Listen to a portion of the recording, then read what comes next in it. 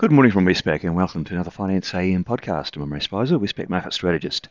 In the financial markets overnight, all eyes were on the US inflation data, that's CPI inflation. But the outcome was pretty close to expectations, albeit mixed in the details, and that left the broad US dollar currency little changed. The session was quite choppy though, and bond yields did actually fall on the result. In the currency markets, the US dollar index is up 0.1% on the day, so little changed in net terms. The Aussie and the Kiwi did okay. The Aussie rose from 64 to 64.34, only a small move, but given the data and the movements in the US dollar, a decent result. Same went for the Kiwi. It rose from 58.90 to 59.27. And the Aussie Kiwi cross, it slipped from 108.70 to 108.45. In the interest rate markets, we did get some movement post the data. The US two-year Treasury yield fell from 5.04 to 4.96.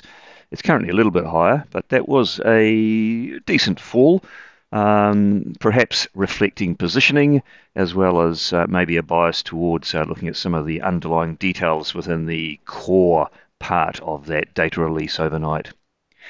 The 10-year yield also had a decent fall from 4.31 to 4.23%.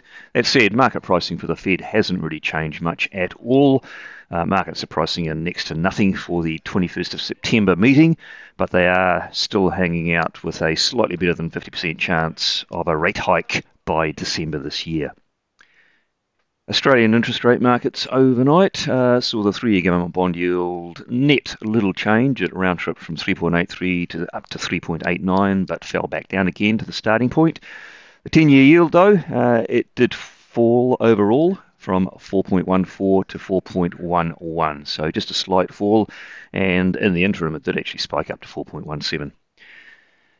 In the commodity markets, not too much going on there. All of the major commodities, a little change. Brent crude oil around $93 still. Copper's unchanged. Iron ore's roughly unchanged, and so too is gold. Now, a bit more detail on that US CPI release, which attracted all the market attention overnight. It was for the month of August.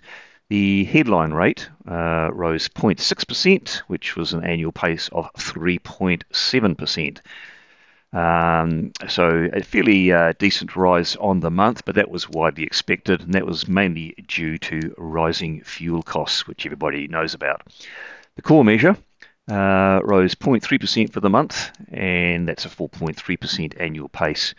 That was also close to expectations and is a fall from the prior annual pace of 4.7%. So core moving in the direction, perhaps not as fast as the Fed would like.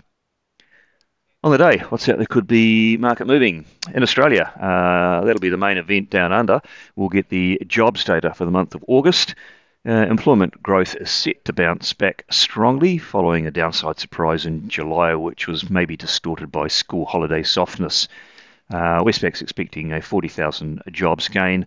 Market consensus a bit lower at 25,000. We also get Japanese industrial production, which is expected to be little change for the month of July. And then in the Northern Hemisphere, we get some market-moving events in the Eurozone and the US. In the Eurozone, the ECB will post its rate decision. The consensus is that it'll keep rates unchanged, but it'll be a close decision. There are a fair number of analysts calling for a rate hike. And in the US, we'll get fairly top-tier data, retail sales and PPI inflation, and some second-tier data as well. Well, that's it from me today. Thank you for listening. I'll be back again same time tomorrow morning.